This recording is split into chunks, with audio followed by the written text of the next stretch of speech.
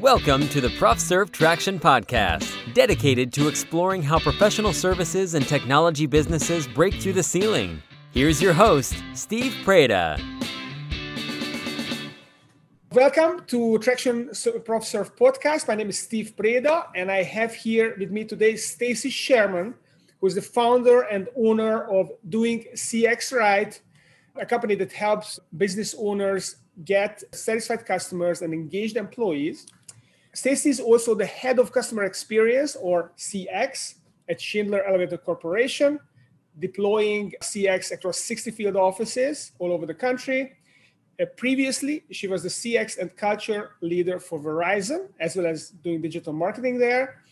And she's a blogger, a speaker, writer with Forbes, and CX advisory board member for leading colleges, including our very own Richmond, University of Richmond here in Richmond. So welcome to the show, Stacy. Thank you. Very happy to be here. So awesome to have you. So tell me a little bit about this whole CX expertise. So how does one become a CX expert? How did you get here? Well, how I got here is different than today. I got here by mistake in 2013. Today, it would be much more intentional and methodical. So what I mean by that is when I was working, my career has always been sales and marketing. And what happened was back in 2013, there's always been customer service. That's been forever, but that's not customer experience. It's one piece of customer experience. So customer service is when people need help. And that's very important for brand reputation and keeping customers happy.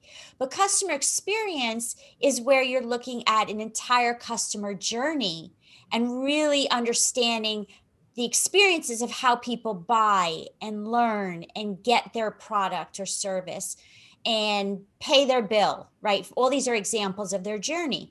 So I fell into it because when I was doing my marketing job, the company at the time said, well, we want you to own customer experience and this thing called voice of customer. We really want you listening to the customer and then help us define products, solutions, market messaging. So I figured it out in a more disciplined way and continued that momentum and fell in love with increasing satisfaction among customers and also employees, because happy employee leads to a happy customer. They pay it forward. That's true. I'd like to understand it a little bit more. So how do you figure out the voice of the customer? Is the customer speaking to you? I mean, how do you get that voice? And then what does it mean? Do you speak with the voice of the customer, or you speak with a voice that's credible to the customer? So what's the thought process behind that? Love that question. So the answer is there's formal structured ways, like people know surveys. You want to know something, you send a survey. That's a structured way of getting qualitative feedback and quantitative feedback. But there's also unstructured. So there is the social media. There's ratings and review sites. There's people that come to your website and they fill out a form. So the role of a CX practitioner is to take all those sources of solicited and unsolicited feedback, bring it together, really understand what are the customers telling you, where are their struggles, where's friction, and where are you doing it right? And then you take that and you work with your departments. Even if you're a small little company, you take the feedback and you share it with the different owners. Finance, is there a pain point in people paying their bills? People confused, people can't get help when they need it. Well, what's your customer care experience? So the answer is voice of customer is listening to all those different channels of where customers are really telling you what they feel and doing something with it. Mm-hmm. Interesting. And then you also talk about the customer journey and creating a customer journey. So how do you turn that voice of customer and the information, the service, all that stuff into a customer journey map? What does that look like? What is the process? The process done right is you start with your internal team representing different parts of the company. and you bring everybody together and you walk in the customer's shoes, what is the ideal experience? How should customers learn? Is it they would learn strictly from a sales force? Will they learn from your buying advertisements? Is it a retail store that somebody walks into? So you define all the ways that they can learn. And then how do they buy? What's the experience? Is it e-commerce? Is it other, right? So you define and design all the touch points that a customer would go through. But where the magic happens is when you design it, you then need to validate it with real customers so that you could see what you created. Does it meet their expectations? Where are the gaps? And then you go back and redesign until you get it right. And then it's an iterative process. So you're never really done because needs change. Think about COVID. And do the customers really know what they want or what they need? Can they figure this out for you, or you have to figure it out for them? And here's what's behind my question. So there are certain products that we didn't really have a need for it, but someone came along and they created the product, and actually it turned out there is a need for it, like the iPod or the iPad, are kind of great examples. But there are other products like electric cars. If someone didn't create them, I didn't need one. And, people generally didn't necessarily need it. But when it was there, someone decided that, yes, people need it, then they created the need. So how does that work? Is it really the customer that tells you what they need, or is it someone, an expert, figures out what they need, or is it in the middle, or both? I'm confused on this. Yeah, my answer is that internally, based on understanding customer pain points, you can come up with solutions. But before you invest money and build in it, what I highly recommend, and this is what best-in-class companies do, they'll do concept validation. So they'll go to their target market and say, imagine if you had X to solve Y problem. What do you think of it? What's your willingness to pay for it? Do you see the value in it? And that's how it's too much money to build and hope they come. It's got to be informed by the research, by the validation. That's where I've seen products fail and products succeed. The ones that have consider the customer needs. And yes, you're right. They may not always know what they need, but you can definitely ask them, if you had this, what's the appeal? And that's what you formulate your product development, but it's got to be agile. Right. So you do the research, you get a lot of information, then you synthesize it. Maybe this would solve the problem, and then you test it, focus groups, and then you get feedback and you refine it, and that's kind of the agile process. It is. Yes. It starts with the outside in, create a prototype, concept validation, more testing, fix to adjust what they need. It's that back and forth process. And that's the formula so that when you launch, you have a higher probability that you're going to get revenue and success, because you built it based on real needs, not a guess that somebody wants it. So all these great products that you talk about, I am certain that it was based on solving real customer pain points that came from somewhere. Okay. All right. Got it.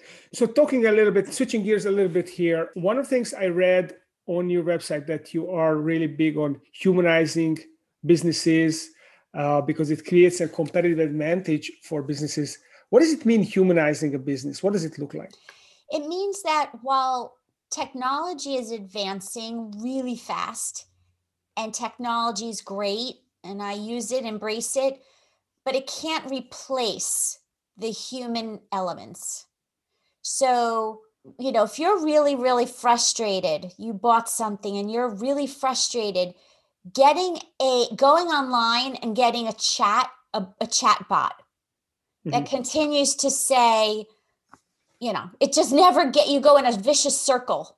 and you can't get to a human to address what you need. That's not okay. Yeah. It's not okay at all.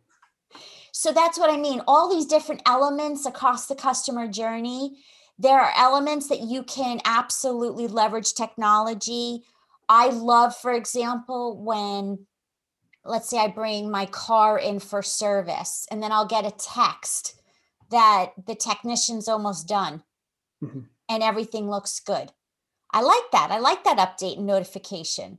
That's technology, right? Okay. But if I had a problem and I couldn't reach somebody for help, I mean, if I get more frustrated, I may never go back to that dealer. Okay. So balance. So it's a balance. Is it a balance between automating and making it more cost efficient and humanizing to bring back a little bit of the touch, the high touch element to kind of compensate for that digitalization? Is this kind of process, or it's a different idea? Yeah. So when you're looking at your customer journey, you really examine where can automation work? Where is it scalable, and where can it work to enhance customer experiences? But at the end of the day, we can't put process over people. So it is a balance. And often too many times, business leaders are only thinking about process and efficiency. But if a customer is unhappy, you're going to lose them. So that's why it's the balance. So as you go through the journey, what are the right touch points that need a human element, a human picking up the phone, and where can it be the technology? That's interesting. So can you paint the picture for me? So let's say there is a roofing company, just a very simple example. Roofing company contractors, they have customers that needs their roof replaced. They deal with insurance companies, and then they go on the roof, they replace the roof. How do you make a roofing company more humanized? What would that look like? So first is the customer. They have the customer, starting with the onboarding experience, helping the customer understand what is going to happen and when, set expectations so that it's very clear, the timing, what's going to happen, when's it going to be done, who's there, what about them. So the more you communicate up front, you get only one chance to make a great first impression. So start with the onboarding. Secondly, continue the notification. So if the job is going to be delayed, don't not communicate. If there's supplies that are on order and there's delays, let the customer know. Haven't forgotten about you, just letting you know that we're behind because of why. Now, the customer might not like it, but they'll be more forgiving when they're told, and their transparency. So it's just examples. There's many more. Okay, that's interesting. So basically communication is really a way of keeping them, essentially managing their expectations and keeping them secure that things are under control and it's going to happen, and it helps them not be surprised, which is like the worst thing. What about on the employee side? How do you get your employees more engaged? How do you humanize your employee experience? Yes. So I let everybody I work with know and remind them over and over again, they have a CX job and they may not realize it. The front line, of course, is the direct interface with the customer. So that's a bit more obvious. But the back office absolutely affects the customer experience, because without them, the front line can't do what they need to do. And so everybody owns the customer experience. So it's constantly helping everybody understand how they own the experience, why their role is important, and then engaging them and empowering them to do what's right for the customer, even when their boss isn't looking. So give me an example. How do I do that? I'm a business owner. I have 15 employees. Maybe I'm a consulting business. I've got these employees. 10 of them are billing. So they are providing the consulting. I have 5 back office. How do I engage my employees? What do I do actually practically to make them engaged? Well, first of all, your front office staff or your admin, right? The ones maybe picking up the phone when the customer first calls to learn about your company. Mm-hmm. You bet how that person is on the phone and the way they come across is going to impact the perception of the person on the call about the company. So think about a doctor office, right? Think about any service, that first interaction or any interaction. And then also a lot of times I find that the communication between the internal departments suffers. And when that happens, the customer feels it. So how do I avoid that? How do I engage my employees so that they don't mess up? So a lot of times what I'll do is I'll collect customer feedback at different points in the customer journey. And then I'll bring everybody together to go through what the customer said, the good and the not good. When there's really good, I use that as opportunities to say thank you, show appreciation, show what great looks like. Mm-hmm. When the customer's unhappy, we dive deep as a team into why, what happened, and what can be fixed. And when everybody is involved in the process and sees it as coaching opportunities, not punishment, they feel more committed. Okay, that's interesting. And what does it mean leading from the heart? So one of the things that you mentioned in one of your writing is that it's really important to lead from the heart. Is this a skill or is this a talent? So does it depend on the personality? I know that there are some people who are really warm and sociable and charismatic and magnetic. And I assume maybe it's easier for them, but maybe it's a skill. So can you talk to this a little bit? Yes, it is, I believe, part of all human nature that we all are born with a heart, or for those without a heart, but that, you know, we're good people. And so taking that goodness and applying it to the workplace. So what that means is empathy. Mm-hmm. Listening to your employees, listening to your customers, listening and understanding what's said and not said, and responding based on really good listening. And that's where leading with the heart comes in, because it's not just this is the way we do it. This is the process. No, sometimes there's real human factors or needs that the process doesn't care for, it doesn't consider. So as leaders, I believe that we're in business to be profitable, but we also need to nurture relationships and empathy. It goes a long way. Yeah.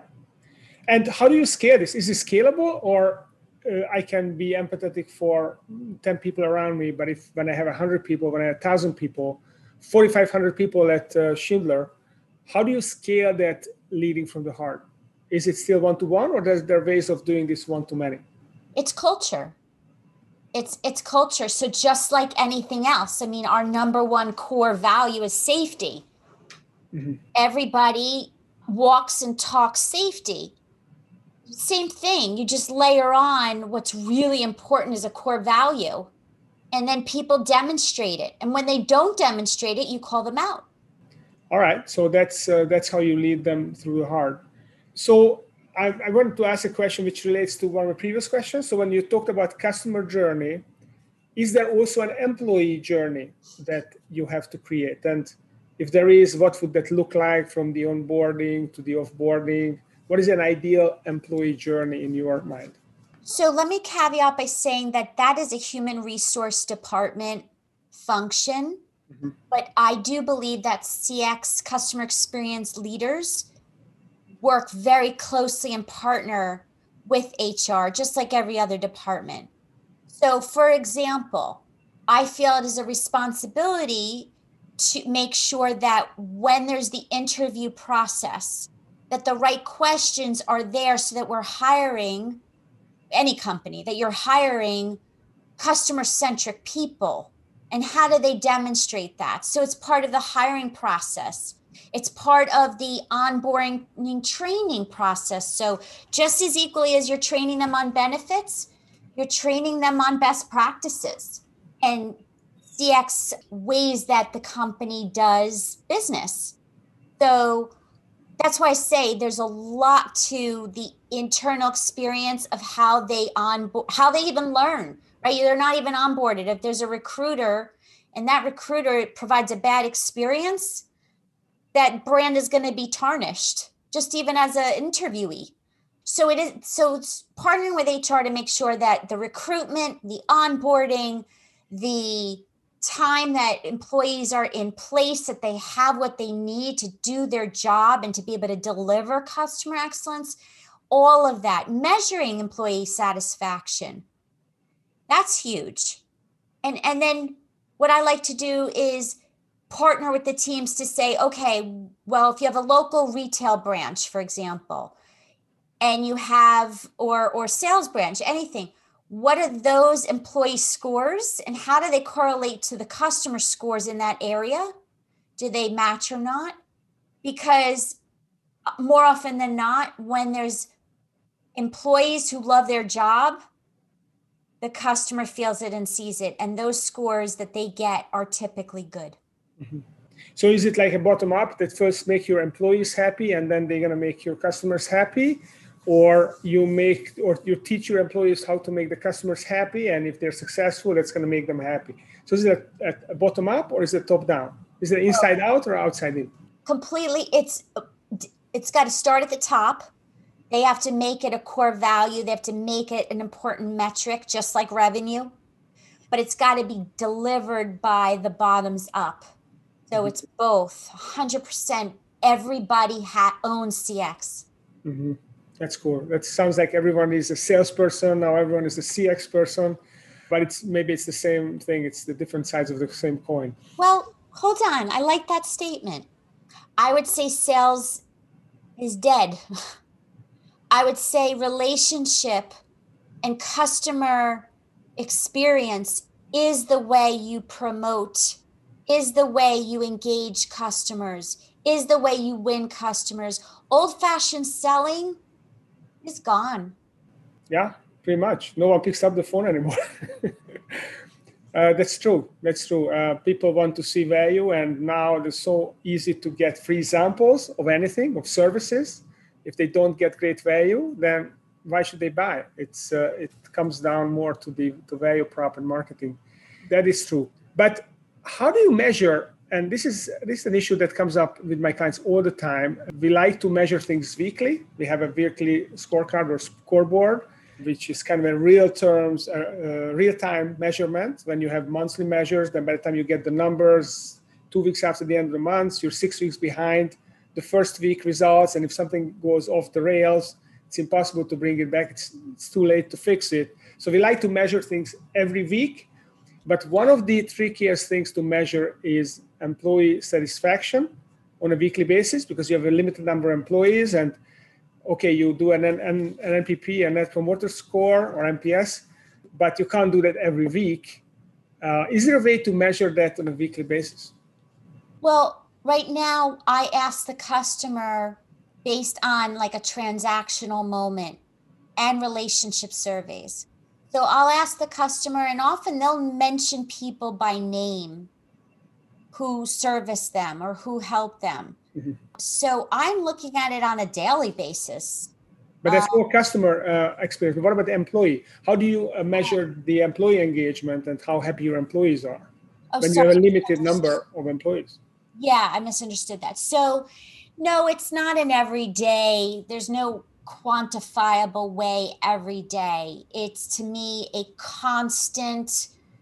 The manager every day shows up for the employee, supports the employee, helps them prioritize because there's always too much to do. And so it's not a hard number every day, no, but it is a part of culture. And it's part of culture of your little team, culture of the company. Mm-hmm. And then how I measure it, is it through the customer feedback? So if the customers are happy, then our employees are probably happy. If I get negative customer experience, then I look at the employee happiness. Or is there a direct way to measure it on a regular basis, how engaged your employees are? So there's two answers to that. The hypothesis and proven, data has shown that when employees are happy and love their job, there is a correlation to better NPS and customer satisfaction scores. But as far as employees, typically it's getting their feedback. Most of the time I see it twice a year. You could do it quarterly to benchmark. Mm-hmm.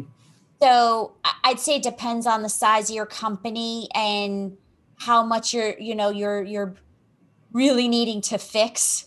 So it's not the same as customer, but even customer, you got to be careful not to bombard them with too much too.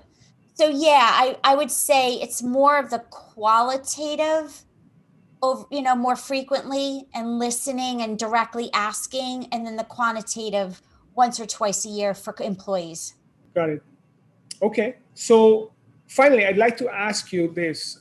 If I'm a business owner and I want to improve the customer experience, 2021 is the year of the CX in my business, and I want to kind of do a total makeover of customer experience, what is my to-do list? So what are the things, other than hiring someone like you?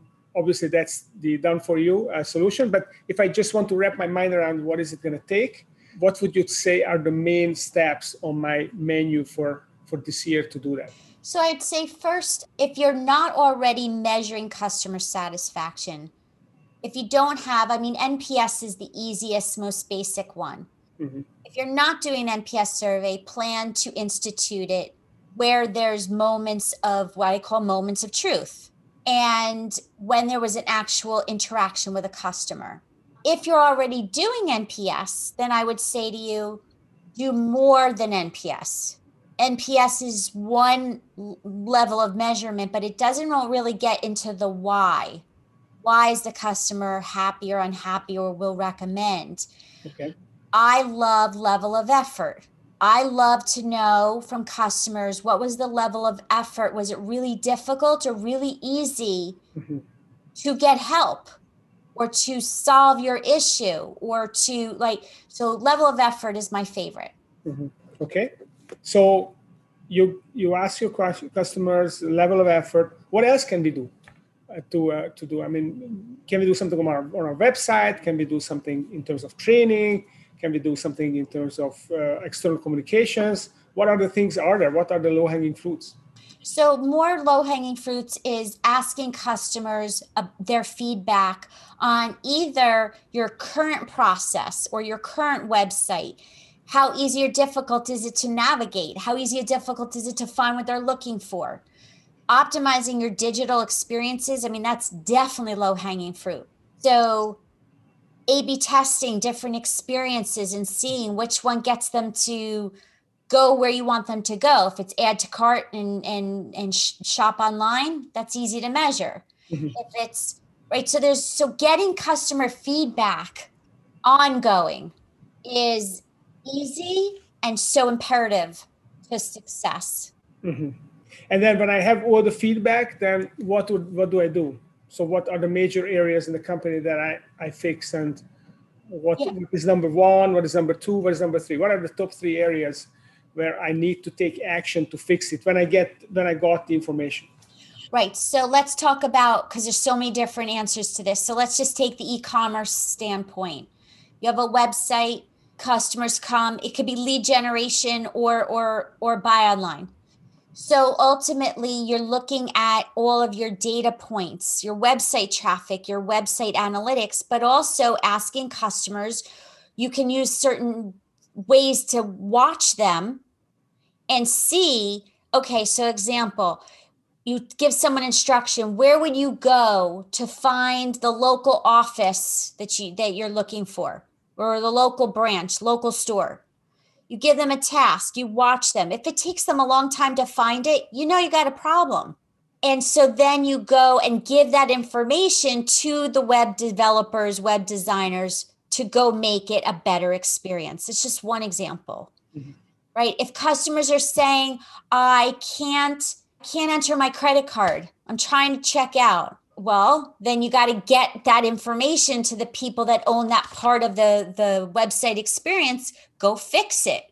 So that's what I mean. You get the feedback and then you go to the right people, stakeholders who can do something about it. And then you go back to the customer again. Now, sometimes there's not an error that you see, but more of, let's say a lot of people are abandoning their shopping cart. Mm-hmm. Well, why? You can do these abandoned cart surveys. So you can do it proactively and reactively. Mm-hmm. How long does it take to do a total makeover or turbocharging this CX for a company? On what's the range? What's a quick thing or what's a long thing? So for a small business, maybe 25 employees, $10 million revenue. If I wanted to do kind of a total makeover and I hired your firm to do that, would it take 3 months, 6 months, 2 years? What does it look like? So I would say to start to really feel change and transformation, I would say at least 6 months to really see the fruits of the labor. Mm-hmm. But there's quick wins that you can easily implement. It's just it's a cadence. It's not a one and done thing. And you're really never done because, like I said, customer needs are changing as the world's changing. So maybe that's a full-time job to always watch that and stay ahead of the curve. Yeah, it is. But like I said, I believe in crawl, walk, run. Mm-hmm. So it's just start. What is the percentage of business owners that you feel, or businesses that are really doing a good job, at least 80% good on customer experience, customer happiness, employee engagement? What do you see out there? I see companies that think about the customer experience and design experiences before you even walk in the door.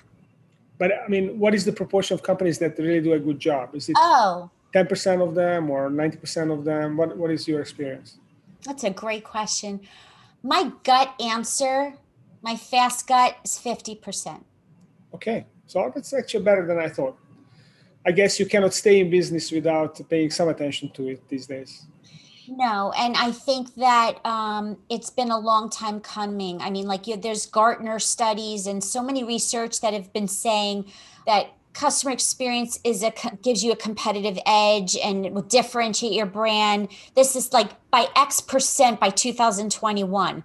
They've been saying that for years. So here we are, 2021. And I think that's why, because there's been these credible sources emphasizing this year after year with research. Okay, that's very cool. So if someone would like to learn more and maybe reach out to you to talk to you directly about their issues, where can they reach you?